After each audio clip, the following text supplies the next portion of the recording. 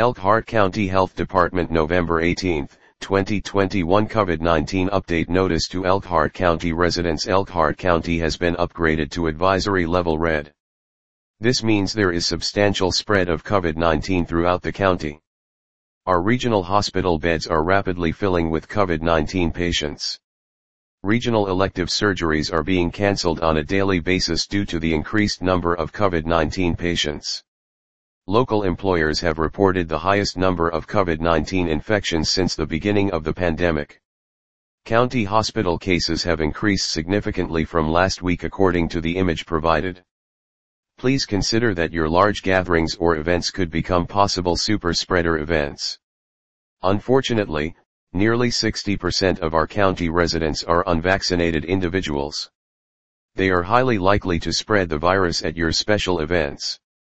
High-risk individuals who are not vaccinated should consider masking or avoiding these large gatherings altogether.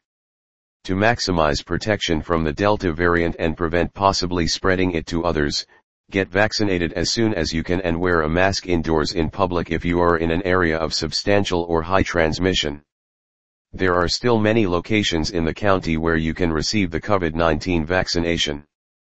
Please remember that children ages 5 to 11 are now eligible for the vaccination as well. To find a vaccination site, please visit the Indiana Department of Health COVID-19 vaccine page. What does advisory level red mean? Red, very high positivity and community spread. The state health commissioner may take action to restrict activities in counties. The state health department will convene local health officials, healthcare providers, school and local elected officials and other key stakeholders to discuss actions that will be taken. State agencies will be available to provide further assistance and support upon request.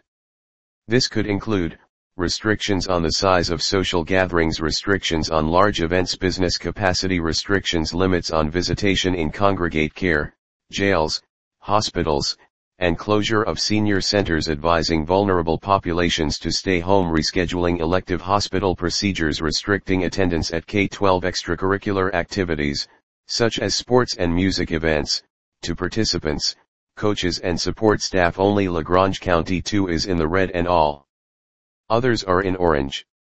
Stay tuned for more COVID alerts.